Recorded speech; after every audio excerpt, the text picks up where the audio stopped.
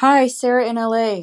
Some of your early episodes on statement analysis on body language made me think of a book by true crime author Sarah Weinman called The Real Alita, where she examines the potential modeling of Nabokov's Alita off of a real story of someone who posed as an FBI agent and basically seduced and kidnapped a young woman and brought her from Camden, New Jersey to Southern California. However, in this press junket, they discuss how the author and the protagonist in The Real Alita are essentially grooming the audience for sympathy and seducing the audience. And before you know it, you've been manipulated to giving him sympathy and seeing his point of view when really what he has done is committed a real crime. I didn't know if you were aware of that or interested.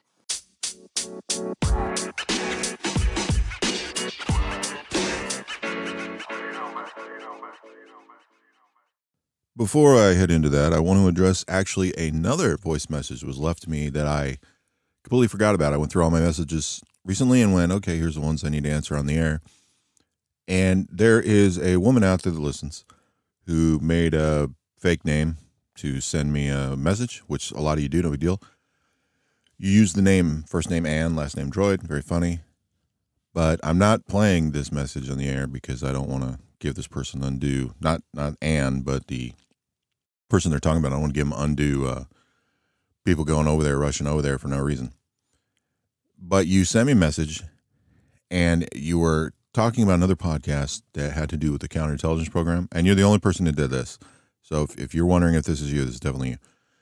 Another program you listened to had to do with the counterintelligence program, and on that show, you mentioned the guy's name, and with the initials SB, as in Sierra Bravo, and your whole thing was about the show and whether or not I was actually that guy, and if I was like changing information why I did the show, and if I wasn't that guy, that they were stealing my stuff, and you could tell because they used some sort of voice modulator, something to change the pitch, but you knew it was me.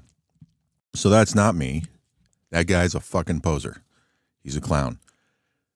You may have noticed that, if you recall, assuming you still listen to the show, within about a week of you sending me that message, he had, probably within a couple of days, put out another episode, and he had mentioned it. He was now getting hundreds of followers, and everybody's waking up or something like that. It's not the case. A couple things I did. Me and David Robertson went into this guy's stuff. We didn't listen to entire episodes. We skipped through bits and pieces of several episodes where the descriptions and titles sound like stuff I may have talked about or even remotely, just to see if we could identify anything that sounded like me, which we did not. Not saying it's not there. I'm just saying we didn't find it. Second, there's ways that you can look into stuff to see viewership. And this guy's getting viewers in the single-digit numbers. Occasionally it goes into the low tens. Like he has some at 30 or 40, and some that are a couple years old that went to 100. So he's not getting the numbers that he claims. That's the most important thing. Secondly, he's a poser. All the stuff he's talking about is completely made up.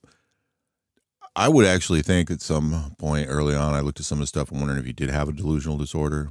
But then I realized, it didn't take long for me to realize it's not the case. He knows he's full of it. But the guy's a clown. Nothing he talks about is real.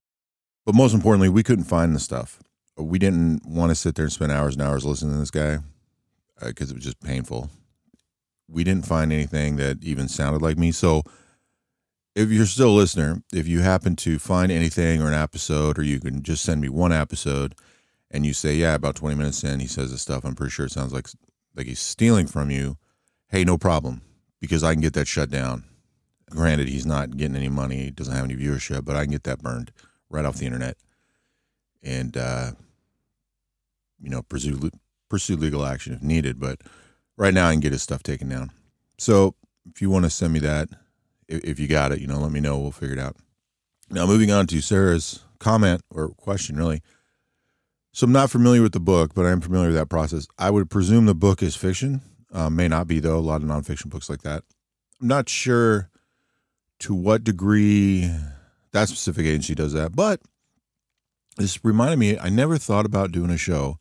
Like, I've done a show about, what they look for when hiring, places like CIA, for example, or DIA, wherever, and jobs in the military you can do. I don't think I did too much on the civilian side. Like, people always talk about, hey, when you get out of the military, what translates to civilian life, and I don't think about this world And the intelligence community is doing the same thing because they're not civilians. But by default, from the military side, everybody else is civilians. But there are people in the intelligence community and other federal jobs that are serving their country I wouldn't consider civilians. Like, I don't think of politicians, elected politicians at least the federal level, as civilians. You know, they're lawmakers or judges or members of the executive branch. So these guys aren't really civilians. So I don't think about that stuff because a lot of it to me is, nobody's asked a question. To me, it's obvious. Like, well, you know, you can just go to a lower level agency or another agency, a private organization. You can go to a state job. You can go work for another federal asset, you know, federal agency, something like that. Or you can go be an instructor at a schoolhouse. But there are things where this job can take you, some which I've done. And it speaks to the comment and question you made. So that's very real, number one. I don't know how much it's really done. Like, I worked with some lawyers before. I'm not sure. Nothing that was like, you know, huge, multi-year before we get into a court case over some massive murder thing that went on for months. Nothing really big like that. I do know there's some court prep that's done, but I've seen it with politicians and people that speak publicly. There's a couple of things that go on that happen. One is just being an orator, speaking in public.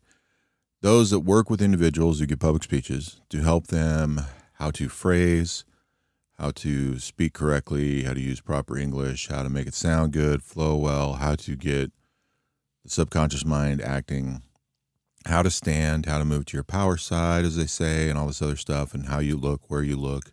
Is it teleprompter at the right height? So make sure when cameras see you, people see you, it looks like you're speaking to them and not looking down at them. You know, how do you position your hands? How do you talk with your hands? One great example of seeing this develop in somebody is actually President Obama. I'm sure it still happens, but it used to be, I think it was C-SPAN or CNN. Early in the morning, almost every day, they bring out some congressman, usually a junior member, and ask them some question, and they would try to answer it. And they would, these were softball questions, but the guys would almost always sound like morons because they couldn't speak well. They weren't prepared for this. Might have been their first time on TV. A lot of times, if they were wearing suits to work, as they usually do, they didn't have the jackets on if the weather was nice. And I remember seeing President Obama back then as Congressman Obama, and just, oh man, just a train wreck. Last time I saw him do this was less than 2 years before he ran for president. And he changed a lot by then. And by the time the election was over, he had definitely changed. You could watch that speech where he won his election and just watch him, and then go early on, even before he was the candidate, and watch his debates. You can watch him talk publicly, and it's night and day.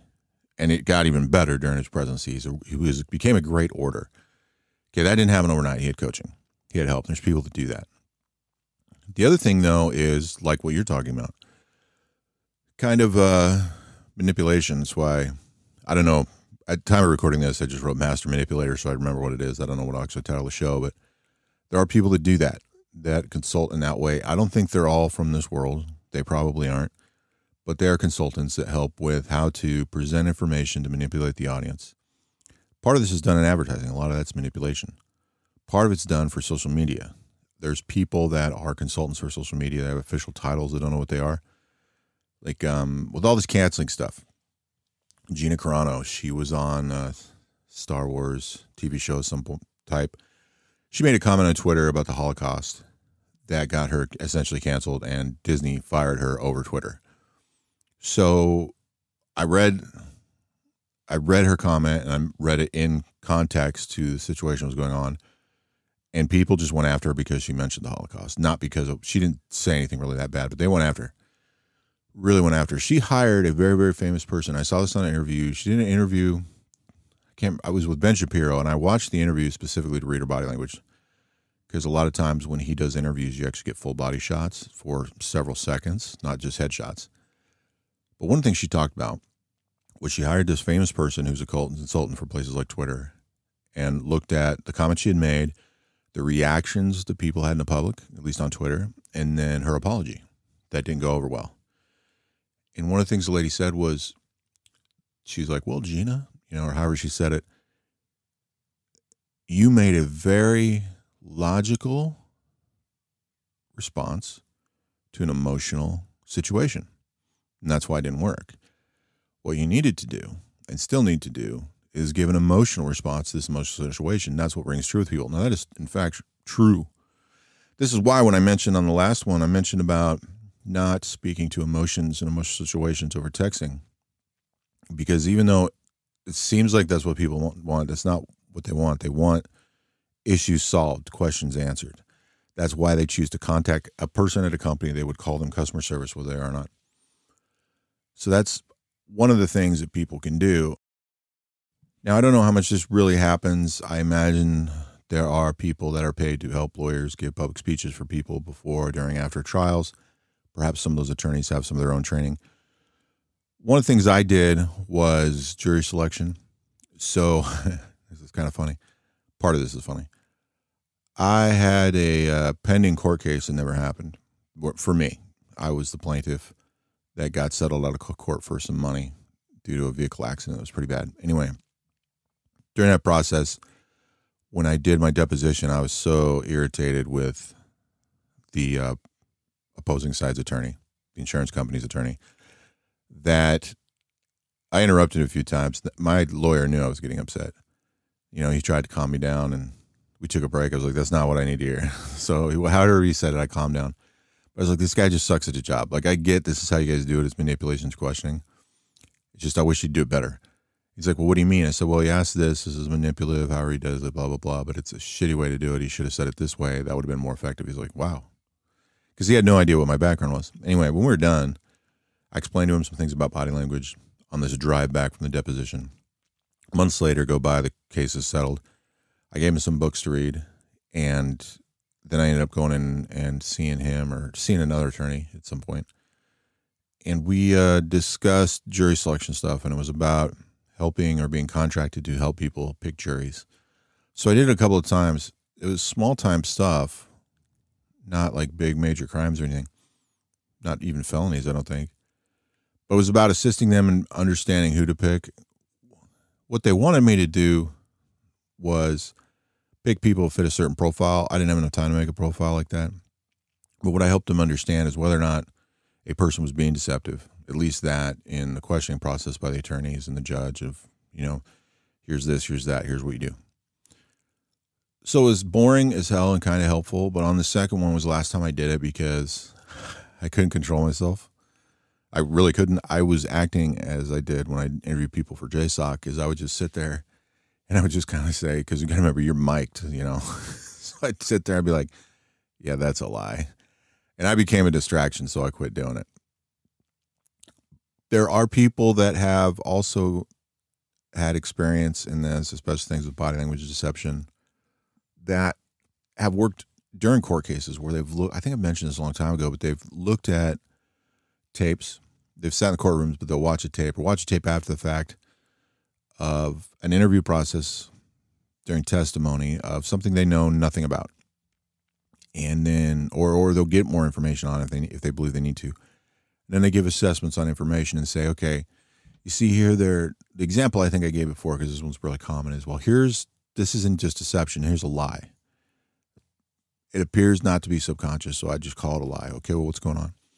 Well, they're retelling this. I did this with Kyle Rittenhouse, actually, talking about him and the fire extinguisher, and he's explaining the story and acting it out and how it doesn't line up. And that's what happens sometimes, whether they're made to do by the lawyers or they just recall it incorrectly, or in some cases they recall it correctly, they just tell it incorrectly. They reenact it and it doesn't line up with how their version of events go, meaning their verbal story doesn't match their visual reenactment of the story. You're like, yeah, that's a problem. So there's things like that that can be used as well, and attorneys can pay well for this stuff. I don't know, maybe this sounds boring to everybody because I'm not really teaching anything, but I thought this would be interesting to at least tell these stories. I'll give you another. This is where it was, I totally forgot, but this is where it gets funny. So I got the letter to go on a jury, whatever they call that. Jury duty, that's what you call it. Because I was out of the military, got out of contracts, wasn't working for the government anymore, and decided to register to vote for the first time in almost 20 years. Whole nother story, but I didn't vote while I was in the military, at least after about a year in. So, and that wasn't because I couldn't vote. I chose not to. So when you register to vote, you go into the pool for jury duty. So I get the letter the first letter, and I did what any responsible American would, which is facetious at best, and I threw it away.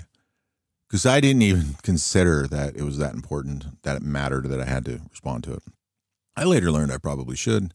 I didn't get in trouble or nothing.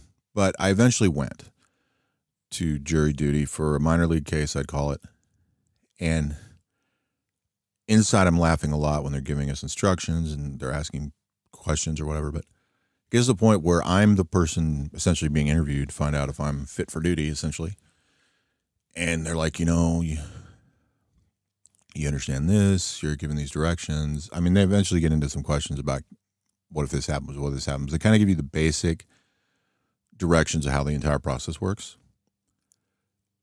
And it was essentially like, do you understand what we're saying? Like, yep, totally got it. Okay, are you going to be able to do that? I'm like, I absolutely will not do that. They're like, what? I was like, yeah, I'm telling you consciously, I am not going to do that. I don't agree with it. I don't care if it's the rules.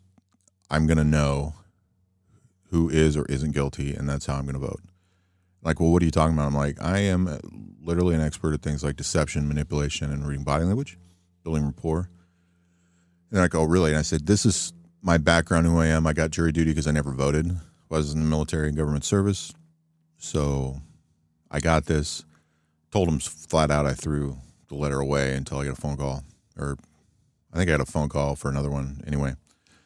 I was like, yeah, so I decided I better come. And they're like, okay, so, they're trying to explain to the rules what right is. And I'm like, look, I don't care. I'm telling you flat out, this is not to get out of this.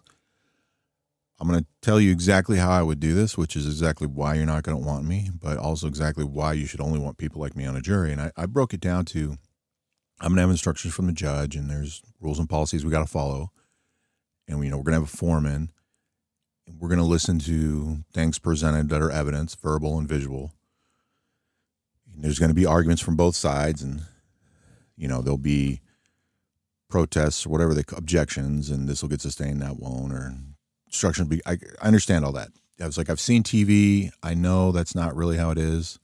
I've been in a courtroom a couple of times, but I get it's boring, but I understand that. But I don't care, because when I watch, I'm not only going to watch the judge, I'm going to watch both attorneys. I'm going to watch all the witnesses and people if there's anybody present other than the jury. I'm going to read body language. I'm going to look for tension. I'm going to look for stress. I'm going to see how questions are being asked. I understand the ways in which you're asking them is not how I'd ask them to recruit an asset to turn somebody into a spy in a foreign country, but I get this process. And this is a longer explanation of what I said to them, but I'm going through all this stuff of how that job's done and said, look, your evidence to pretty much anybody could look like a guy's guilty. Your testimony could look like he's guilty. His defense could be shit.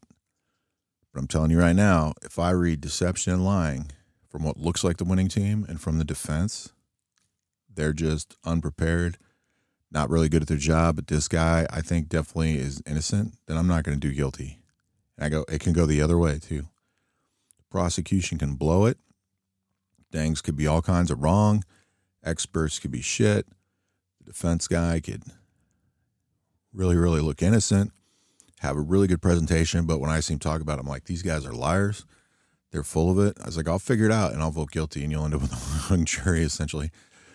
So anyway, through that process and answering some questions specific to what I did and situations get presented to me that moment, they had enough and decided I probably did know that things, and I wasn't going to do stuff the way I said, or I was do it the way I said, not the way they'd want me to. So I got dismissed, didn't have to do it.